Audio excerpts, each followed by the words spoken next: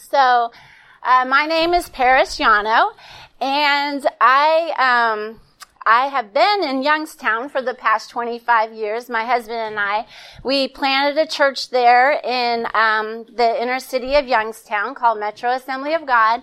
And then we also have a nonprofit there called Heart Reach Ministries, where I was the executive director of Heart Reach Ministries.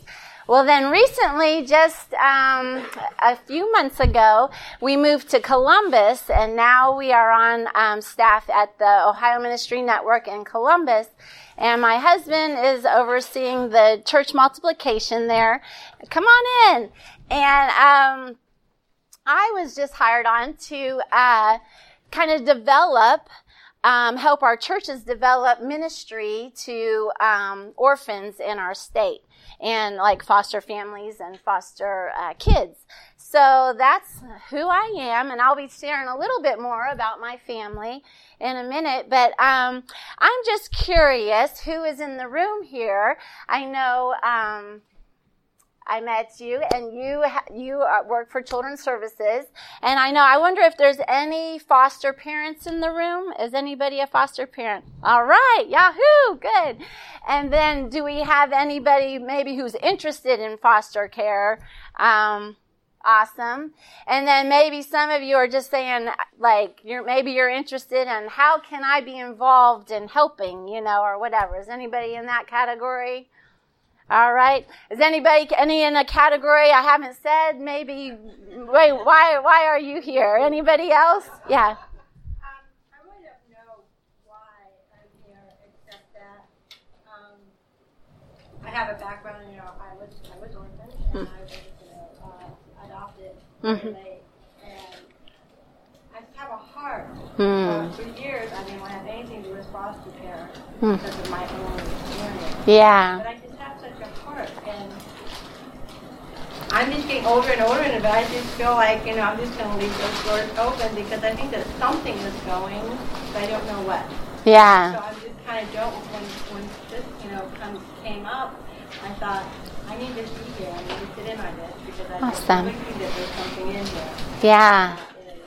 That is for me. Well, praise God. Awesome. Well, and I want you to know that I am not the expert. So, some of you have life experiences. You're foster parents. You work for Children's Services. You have something.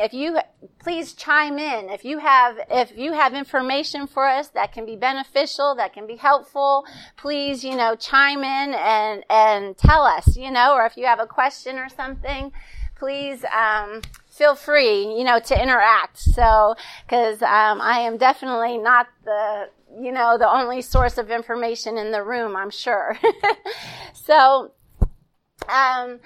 So today we're going to talk about foster care, but I have given each of you a heart with a child inside of it. So for just a few minutes, what I'd like you to do is, I'm going to assign, let's see, this row this section here, let's make you guys 3 years old, okay? And then you guys, how about if we make you 9 years old, okay? And you guys, let's make you guys 16 years old, all right? So what I'd like you to do is in that heart, I'd like you think of yourself at that age. What are things that are really, really important to you, that you really value at that age in your life? So I just want you to write those around the heart, those things that are close to you, that you value, that are important. You need one? Okay, I got one for you. Has everybody got a pen? Does anybody need a pen? You need a pen? Okay, I got pens. Yeah, so just write down, just for a few minutes.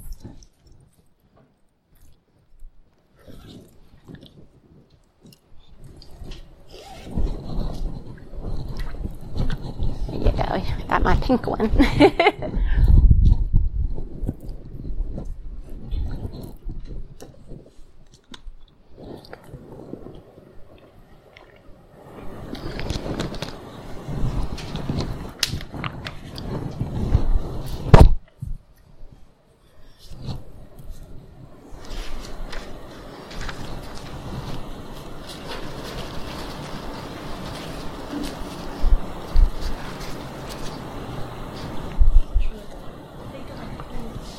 Yeah, you guys are 3. What are you, 9 and 16, huh?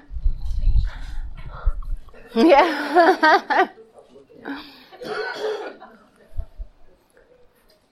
Write down things that, yeah. All right, I'll give you like 30 more seconds, huh?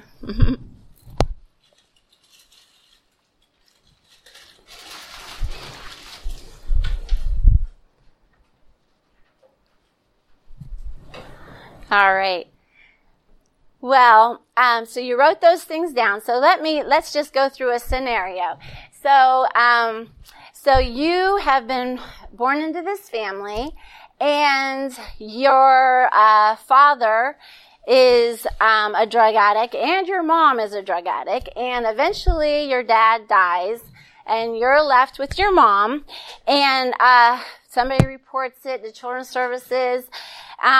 So you get removed from your mom, and you get to go live with your great aunt at a young age, okay? You're like 2 years old. You're living with your great aunt, and who's a loving, caring caregiver for you.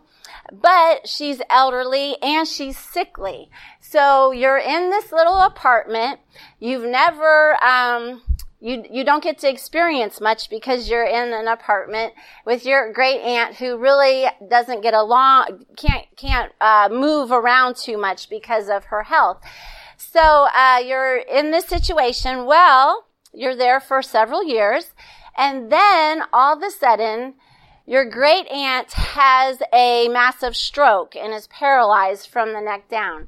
So now you have nobody to care for you. No other family members are able to provide. So Children's Services comes in and takes you from your great aunt's house and puts you in a brand new foster home way across town, on the other side of town. So if you look at your items that are circling you there, those things that are so important to you, what are some of the things over here, a 3-year-old? What are some things you guys wrote down? Food. Okay. That's good. Bonding with parents and siblings. Yes. Yeah. And I forgot to mention, you have a little brother that's in this situation with you. Yeah. What? Security. That's important. Yeah. Adventure. You don't want to take it. That's important to you. What about like a favorite toy or a blanket, or at that age, a doll, anything, that you just love? Yeah. Okay, what about 9 years old? What are some things that are important to you at that age? Friendships. That's good. Sports. Eating, movies, music, clothes, phone, pets, books. Very good. Yeah. Yeah. Woo, I put you in the right group, huh? Yeah, Excellent. Right on. So what about the 16-year-old? What are some things that are important to you? Driver's license. Yeah. Feeling normal. Mm-hmm. What's that? First job. Yeah, getting a job. Yeah. Friends. Yeah, that's huge at 16. Yeah. Technology, your phone. Yeah. Well, if you're in this scenario and you're getting moved from your home to a brand new home, how many of those things that we put on our paper are we actually able to take with us? As you think a 16-year-old, well, foster kids, they're not allowed to get their driver's license, even though they're 16, so that you don't have. You're moved across town, so you don't have your friendships, right? Getting a job, that's kind of iffy, just some of those things. Like the 9-year-old, you said sports, maybe they were involved in sports. Well, they're getting uprooted, put into a new place. They don't have that. Friends, once again, they're going to be separated from their friends into a brand new situation.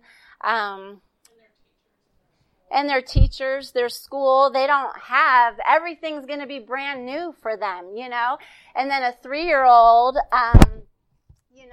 even feeling secure, Do you think you're going to feel secure going to a brand new place that you don't know anybody? You're in this family, you don't know who they are. You can just kind of feel the fear that those kids experience and the insecurity that they have. What else was mentioned here? The 3-year-old, the toys and stuff, chances are you're probably not going to have those things with you, depending on the situation. But so you see what these kids go through, the foster kids that are in our state. And so many times you think, I was a foster parent, and I was, you think, when we get the kids, we're just such a loving family, they're just going to love being in our home, and you're ready to embrace them. But now you can kind of understand how they could be hesitant to embrace you, like that it may not be a mutual thing here because, first of all, they don't know if they can trust you. Here you're completely different. They've lost everything. They're going through a grieving process. They've lost everything that's close to them, their families, their loved ones, their friends, so it puts them in a really difficult situation. So I just wanted to, I just wanted to share on that note, we have a little 6-year-old girl who came to stay with us last fall. Yeah. She's still with us, but her first weekend with us, she's sitting on the bar stool thing at the counter in the kitchen. She's like, y'all weird. Y'all always weird. Yeah, and even food was mentioned, I mean, you might get, you might be a Hispanic child moving into a white person's home, and you're used to rice and, your whatever, the Spanish food, and then the food you're getting now is totally different, Let me just show you. So that story, that scenario I gave you was the scenario of my foster child, one of my foster kids, well, 2 of my foster kids actually. So this is my family, and Raquel, my daughter, and Dante, my son, they were in that scenario. They were living with their great aunt. She had a stroke and was paralyzed, and then they came to our home permanently. And so that was their situation. And so, yeah, when they came to our home, it was like everything was totally different. And then we actually, Dante was 5 years, well, actually, let me back up. Dante and Raquel, Dante was 2 and Raquel was 4 the first time they came to our home. The first time they came to our home is because great aunt had to go into the hospital. And so, then they went back home to great aunt, and then periodically great aunt would get sick again and they'd come back to us. So off and on for a number of years, they were back and forth, in and out of our home. And then finally when Dante was 5 and Raquel was 7, they were placed permanently in our home when she had the massive stroke. So they were placed permanently in our home, and then a couple years later we were able to adopt them.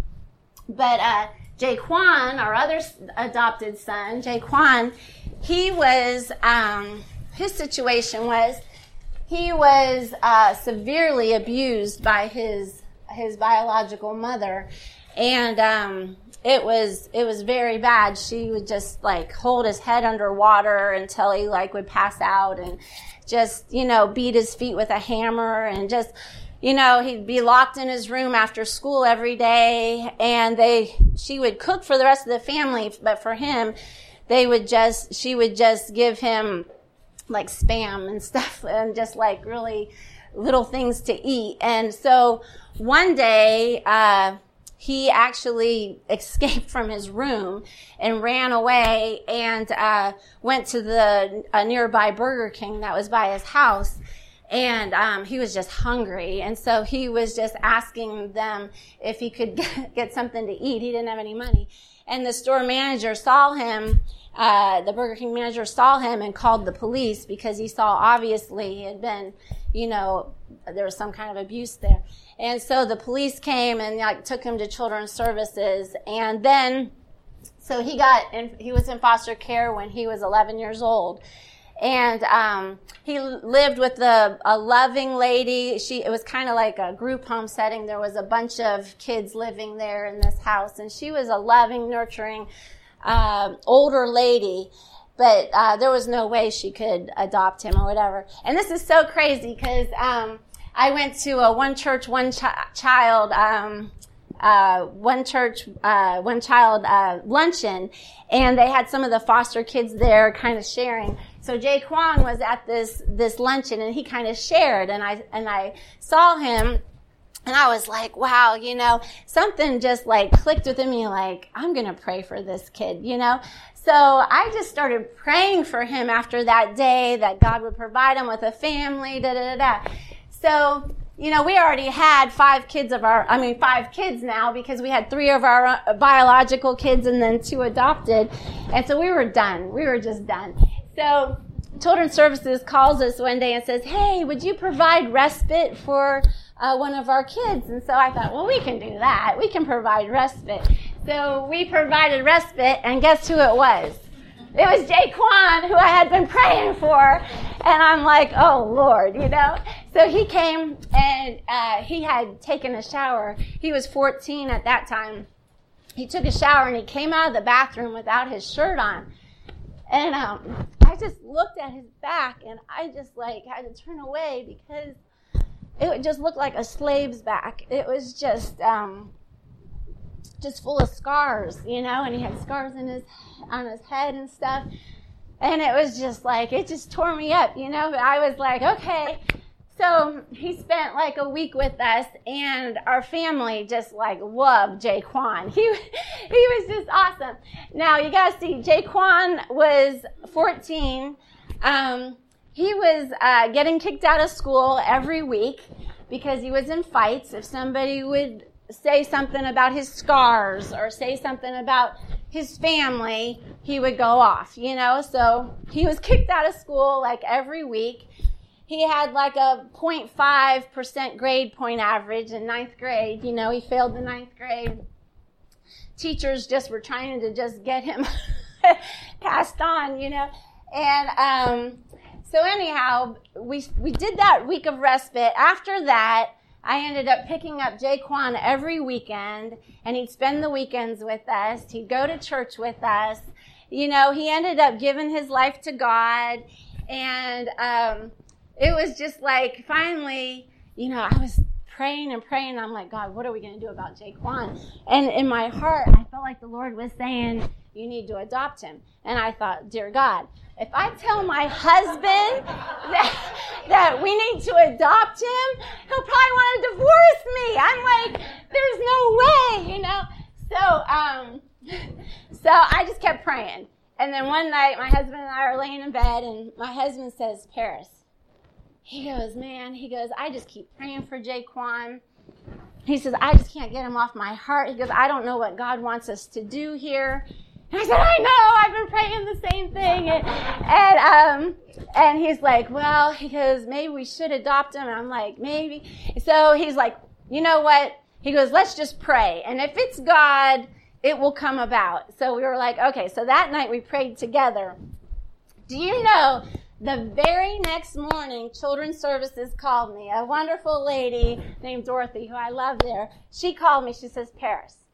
She says, Jaquan just loves your family. I said, yeah. And I knew it was coming. And she said, would you guys just consider adopting him? And I was just like, oh, Lord.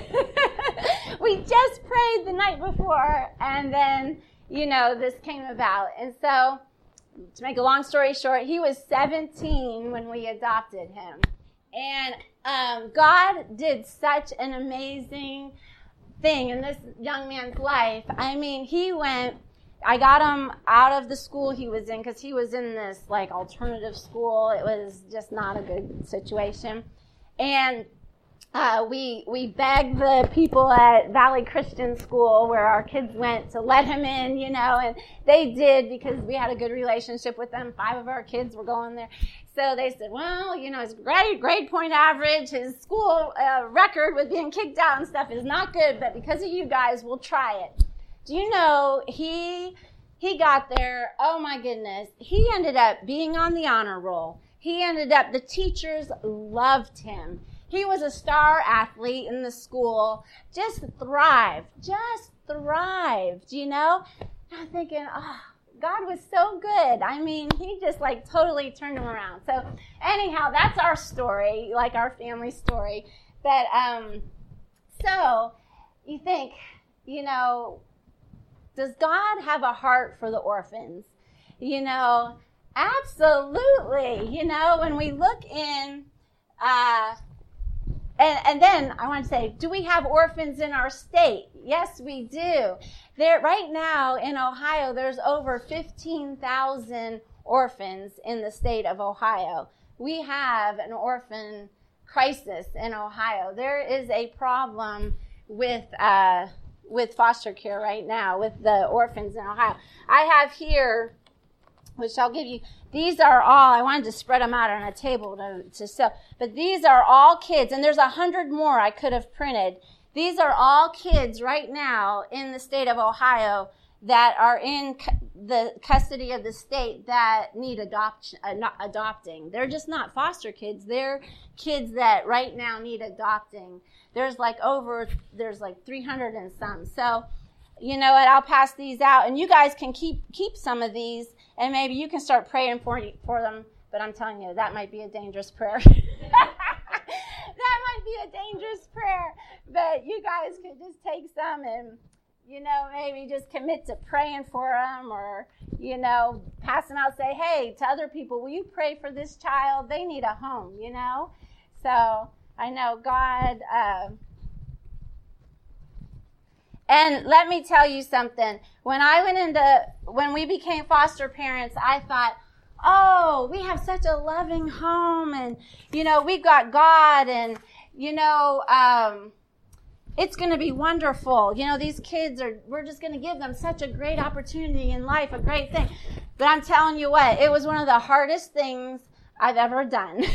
And it wasn't easy. I'm telling you, it's not easy. And it's like, there comes a lot of struggles with it. You know, there is.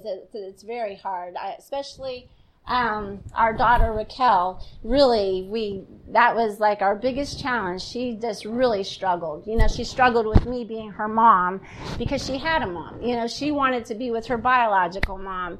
And so I was like never, in her eyes, like her mom. You know, it was like, it's just very difficult. So you go through difficult things. But anyhow, the Bible's perspective, you know, the Christian understanding of orphan care begins with understanding the character of God. You know, our God is a relational God. He created the family to be the core of society.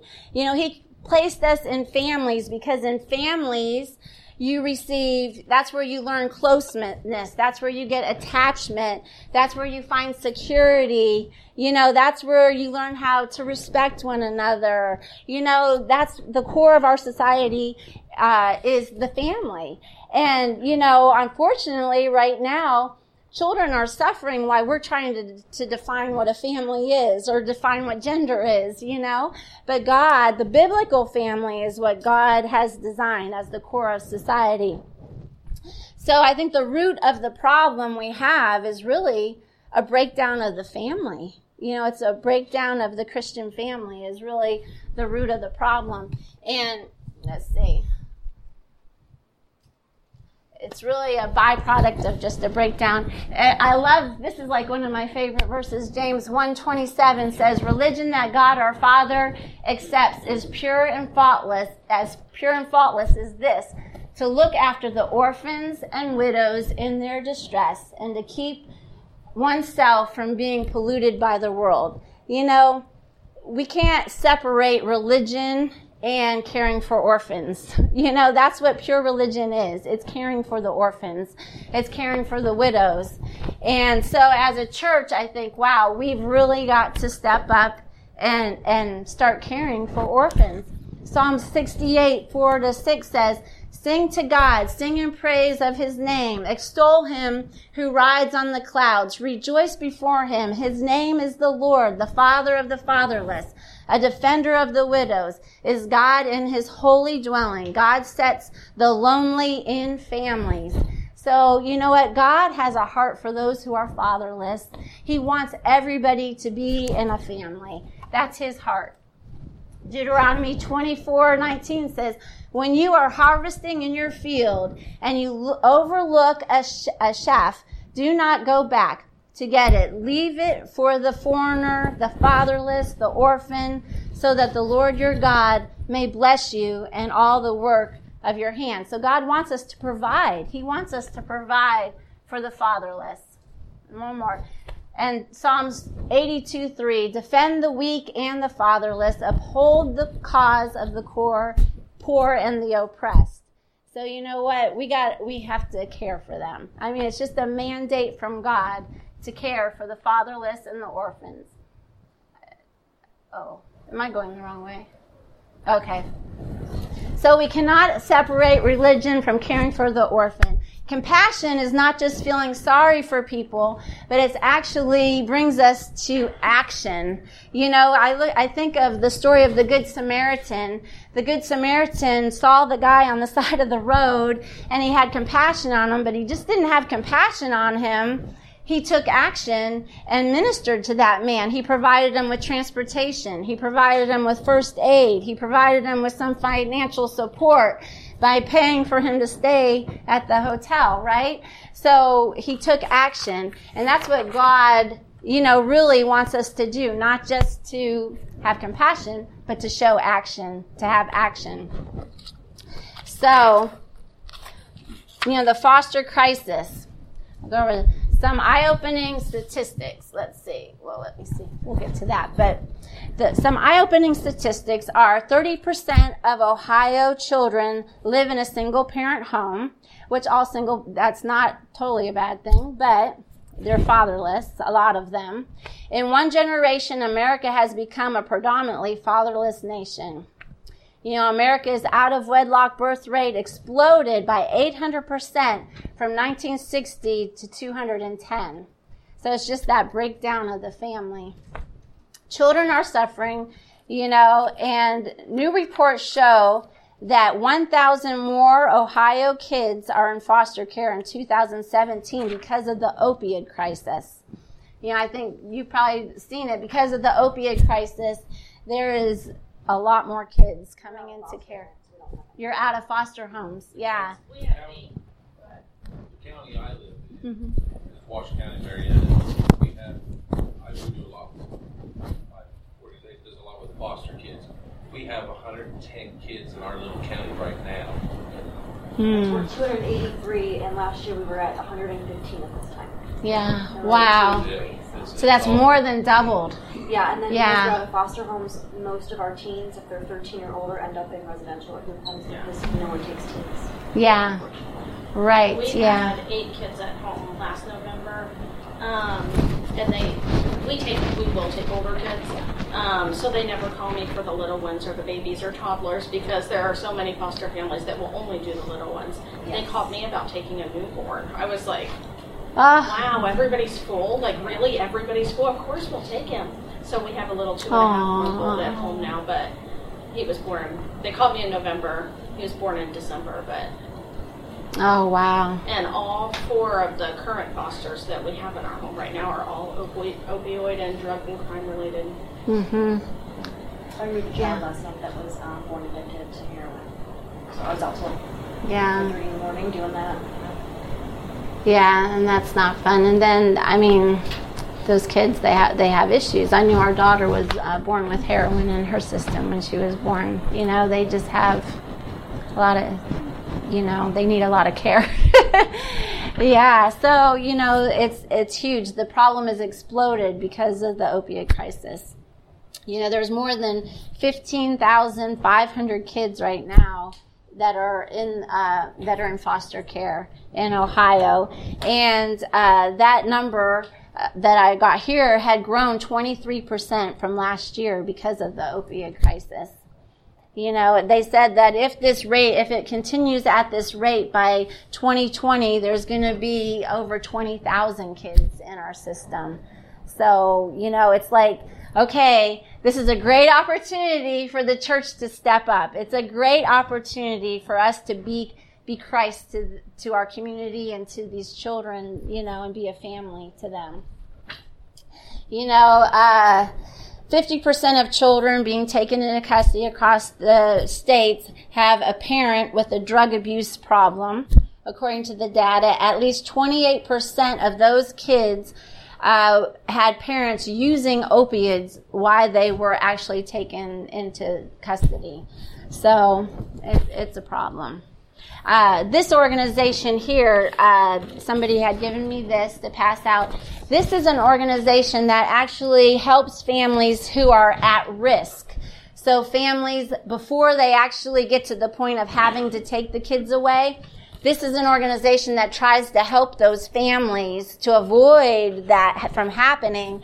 And so they are in need of people that will help maybe provide babysitting, to provide a support system to these families who are in crisis. You know, so that's just some information there, a preventative thing for families. And I'm sure in our churches also we have families that might be in crisis too. You might know of single parents who need some support and some help. You know, we had a man in our church who had 2 kids, small kids, and he had a mental illness, but he was really trying to help care for his kids.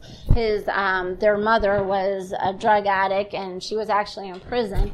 So he was trying to care, and he needed the church to come around him and help him. He needed people to babysit for him, you know. He needed people just to do some transportation and stuff for him, you know. So, but in our foster care system, we see that there's a problem. The capacity, which we said, there are more foster children than foster families. That's a problem. The capacity is a problem. And that leads to stability. Families who foster are facing major challenges. They are not adequately trained and they're unsupported. So, and a lot of kids, because of the stability thing, they're moved around, you know, because like if you only have so many homes and you have all these kids, it's not always a good fit. You know, it may not be a good fit, but you're just looking for a home to place these kids in, like, you know, and like, I don't think residential facilities are a good fit for a 13-year-old, you know. So there's a stability problem. There's a quality problem, the quality of care that children are receiving. You know, it's not always quality because of just the immense amount of kids that are in the system right now. You know, it's so you may have a family who say, oh, I could take maybe, you know, 1 or 2 and feel comfortable. Well, then, you know, that family, there's they're getting calls, can you take just 1 more? You know what I mean? Like, and then you get to the point where maybe it may not be as quality as it should be because you're trying to care for more kids. So we know there's a major problem, and how the church can respond. So let's look at that. So let's see. We know that God wants us to care for the fatherless. What a great opportunity for the church. And so what do? Well, here's an idea. So churches, you know, if a church could just do something like provide for material needs. Sometimes churches have food giveaways. Those are good to provide food, to provide clothing. And even if it's not a foster family, even if it's a lot of the families that struggle with the resources are often families that are in crisis. I mean, they are like at-risk families, you know. So if we can help alleviate some of the material needs, you know, by providing food or clothing, that could be a big help to families. And maybe some of you guys have ideas also.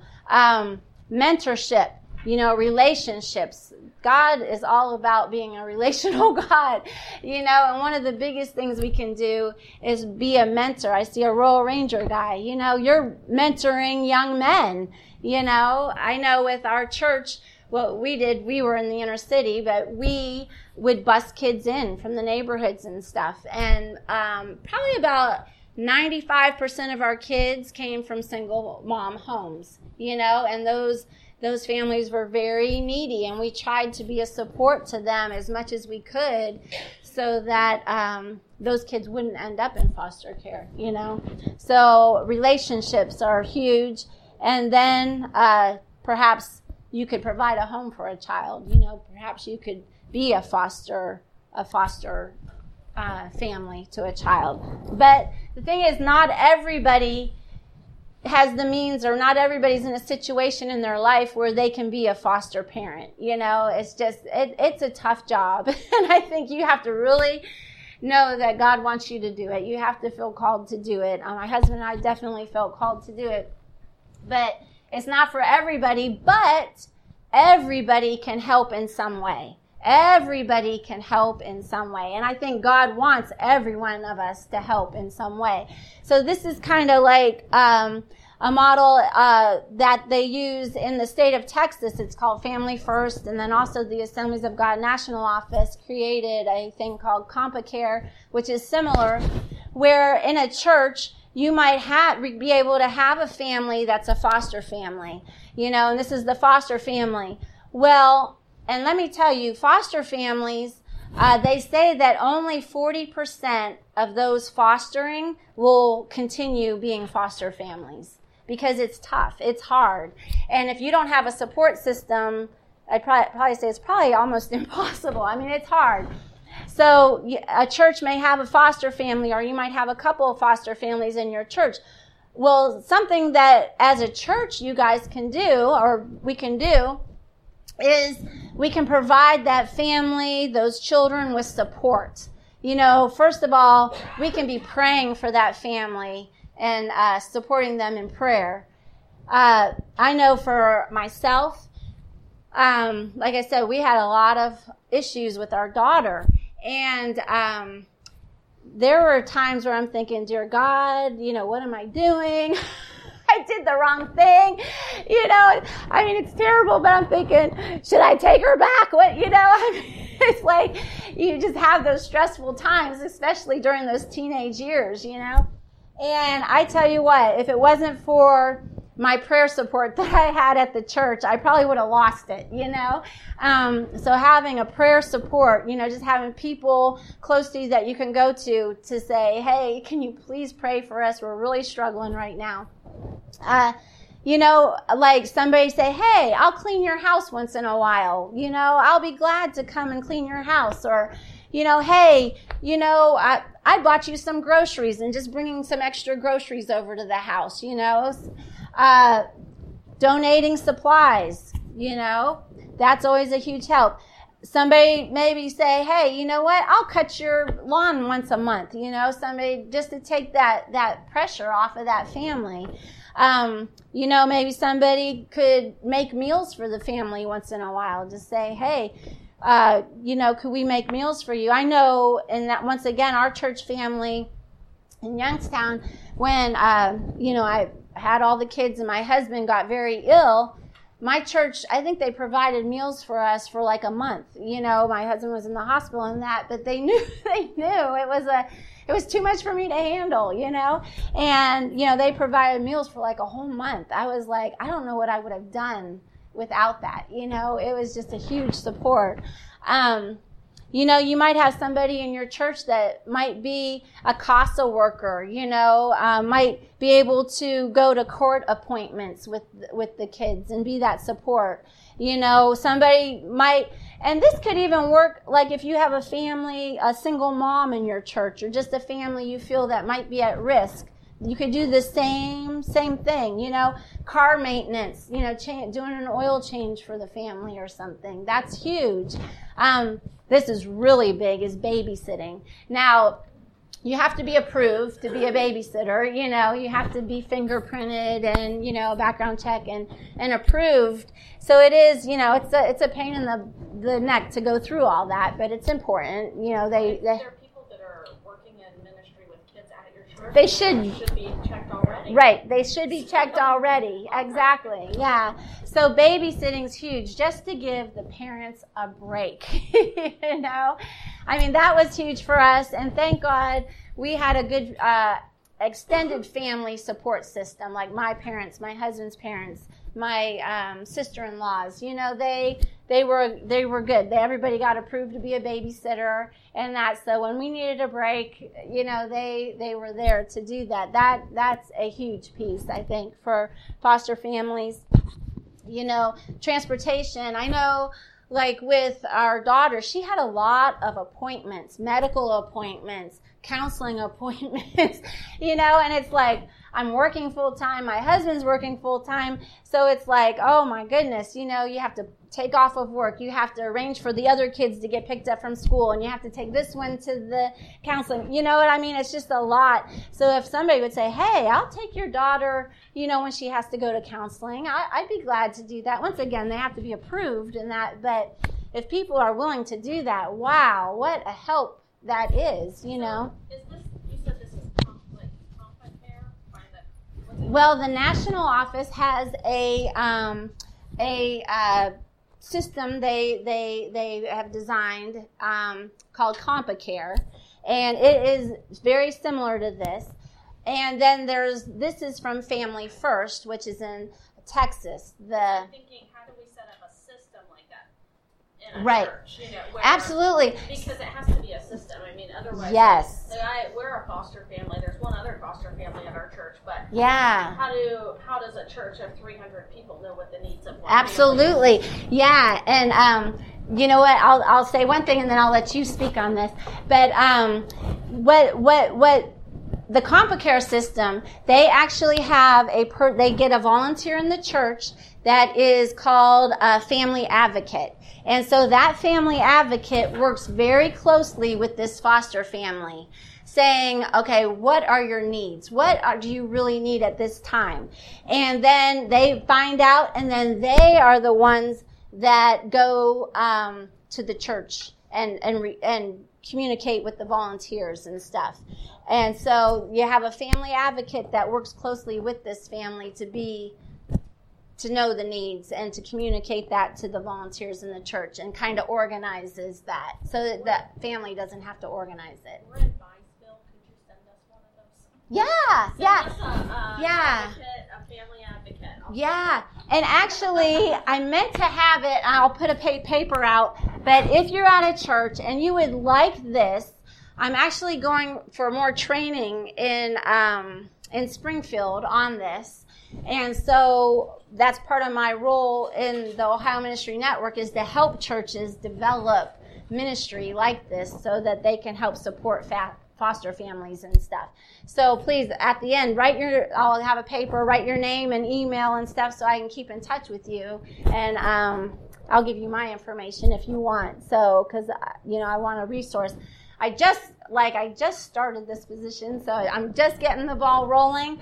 But I'm excited about, what's ahead, what God has for us, because I just believe that we're going to have every church involved in some way in providing for foster families. Because, we have a decent-sized body of believers, and we get a lot of, as being a foster mom, we get a lot of, that is so great, if you ever need anything. But that's like... Right, yeah, and most foster families, foster moms, aren't going to ask. Yeah, you're not going to ask, If I ever need anything, do you want to stay home with my autistic foster son and my 6-year-old that will punch you in the face or pee on your pant leg? Yeah. Do you want to right. Yeah. So let me get you with your comment first. I was just going to say that we're currently trying to implement something like this at my church. Mm-hmm. Mainly through me, working through the county though.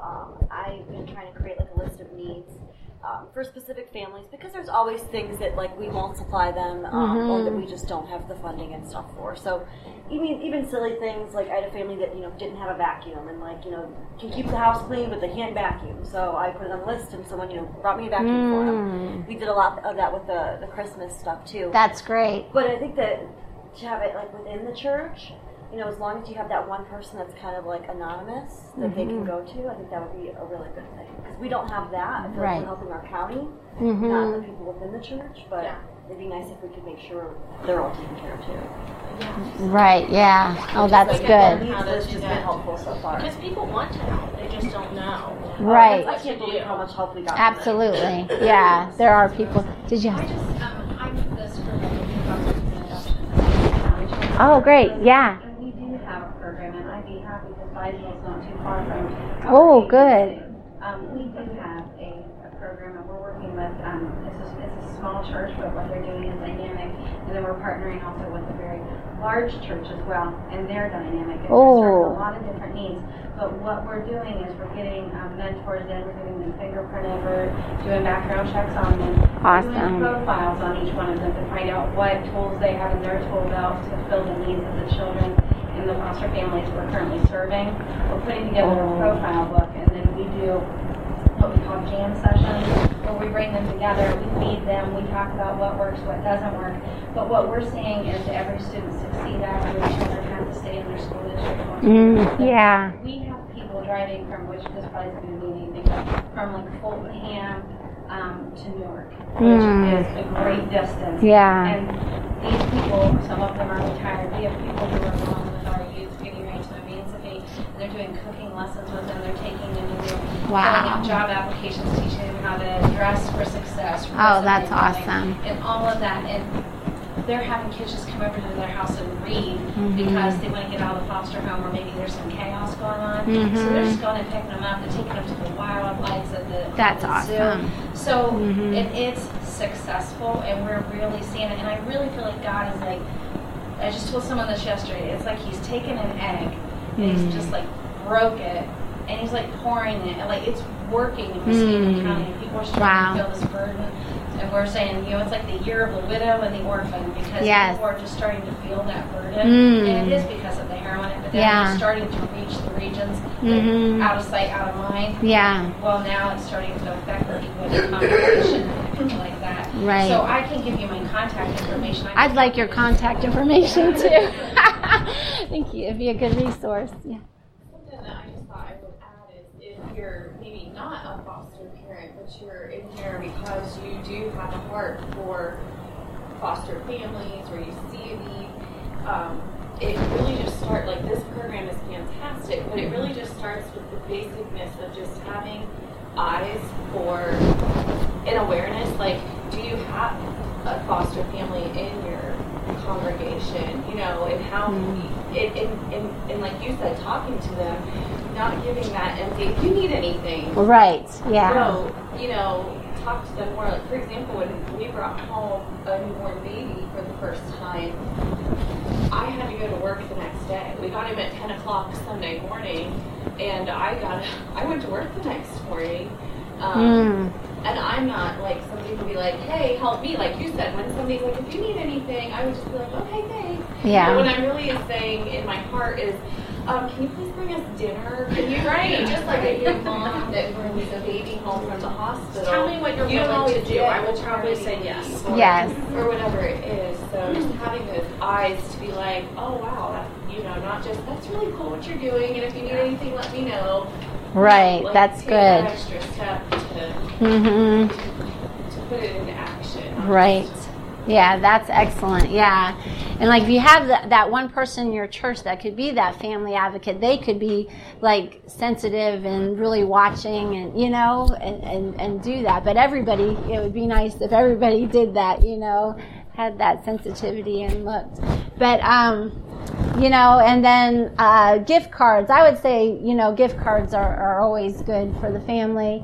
Respite care, that's like just an extended care, not just for, one night, might be for a weekend, or, if the foster mom and dad need to go off and just have a break, somebody to provide respite. So, and then other ways the churches could help. Some of these were mentioned, like maybe emergency placement backpacks, for different ages. You could just have things in there that you think, okay, this kid's being uprooted out of their home. What are some things that they might enjoy?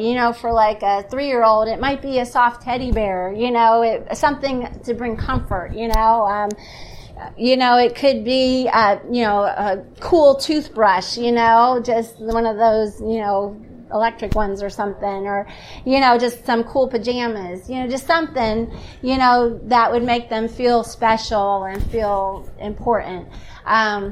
So emergency backpacks, you could do, adopt a foster family for Christmas. That would be a great thing. And I just wanted to say, on that note, we have bio kids as well. We have 5 bio kids at home. I was going to mention that. To buy for the foster kids. Yeah. And I'm like, well, just, I never want to say anything, but just remember there are other kids there too. And these foster kids are coming in and right. They are losing a lot. They're going through a hard time. That's what I always explain to my bio kids. Yeah. But they oftentimes feel a little left out. Like Absolutely. They're getting lots of new clothes and lots of toys and all this attention, and people want to take them out for ice cream and all this stuff, and they're taking up all mom and dad's attention. Yeah. Absolutely. So I was gonna. The bio I was gonna say that if you do the family, make sure you do the whole family. The bio kids too, because I know. We had 3 biological kids ourselves with 3 adopted kids. Yeah, so it's important because sometimes your biological kids, mine were great. They were great, but sometimes they feel slighted because the foster kids can be very demanding of attention, And so, like, my foster daughter required a lot of attention, and my biological daughter, sometimes I wasn't able to give her, as much as attention. She didn't require it as much, but, I think I felt more bad, worse about it than she did. But yeah, it's important to remember the whole family.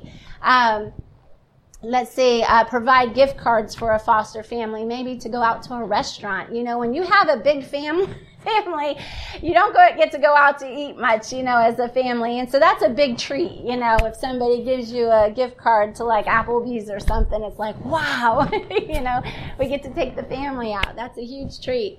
And you can certainly call your local children's service agency and just say, hey, we're a church, we're a group that would just like to help in some way. What are some needs you guys have? Like, maybe it's providing vacuum sweepers or whatever, just that would be a great place to start, is by calling your local agency and just saying, hey, what are some needs that we as a church might be able to fill for you guys? So, but I wanted to leave it open for anybody else who has input. Some of you guys have had input. Any questions or anything that you guys may have? How are your kids doing now? They are doing good. Our youngest, I should go back to the picture, but, oh Lord, how do I go back?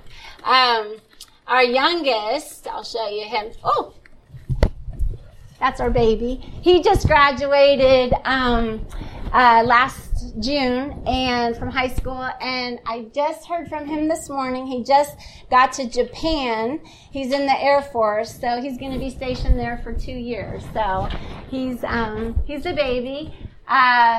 Raquel, she is living in North Carolina right now, working, doing well, living with some friends there. And she's 21. He's 18. Jaquan is, he's 23. And he is at Youngstown State University right now, doing well, and studying communications and business. And the cool thing is, you know what? I was always like, Lord, I don't, and I worked in inner city ministry with inner city kids besides this, so I was always with tons of kids. And my prayer was like, Lord, I don't want to be saving all these other children and losing my own. That was my biggest fear. And God is so good because, and through prayer and stuff, but all my kids are, they're just serving God, and they just have such a heart for compassion. This one, Caleb, he's married to Nadia. This is his wife. And Caleb is an occupational therapist. He works with autistic children at an autistic school. And he's also the youth pastor at Metro. And then Paris, our daughter, she is also in occupational therapy. She works in Akron City Schools.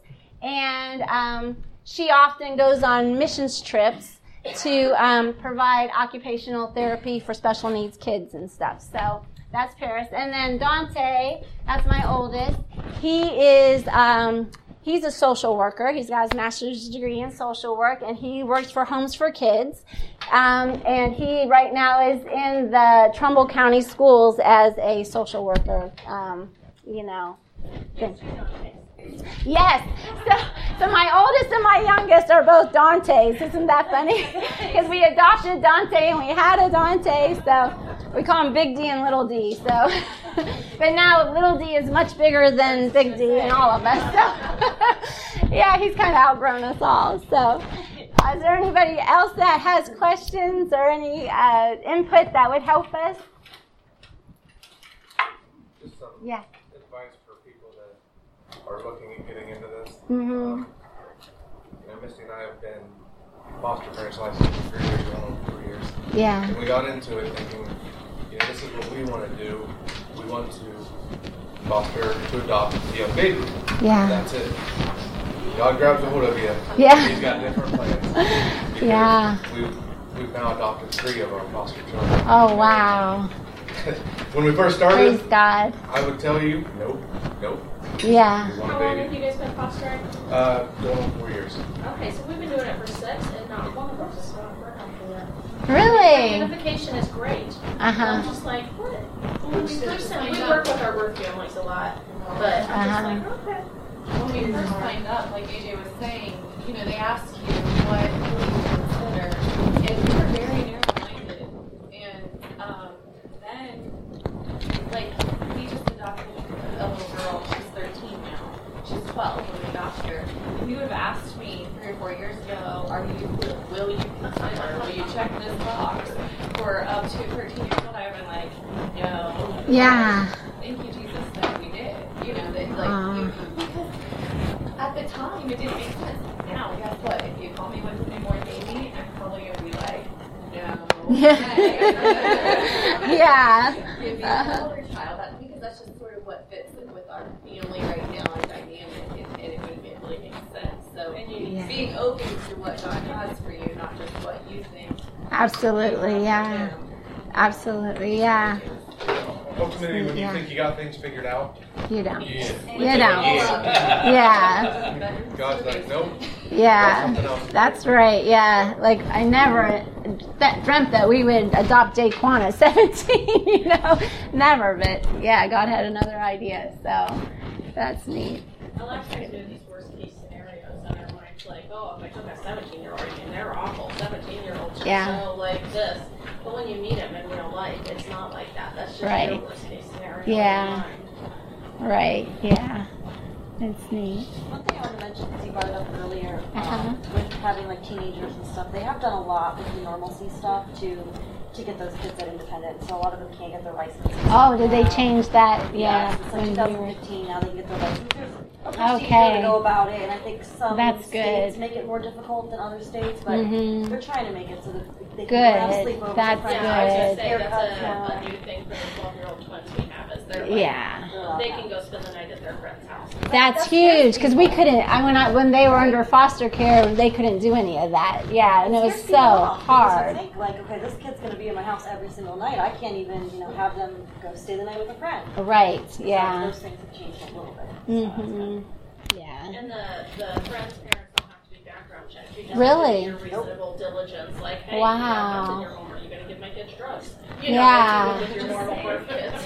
Oh, that's great. Yeah, because I hated it. Yeah, because Paris and Raquel are actually the same age. My daughter Paris and Raquel, and so yeah, if they get invited to a sleepover, Paris can go, but Raquel can't. It's like, and it was like really difficult. Yeah, to navigate through all that. So, that's great. Well, thank you guys.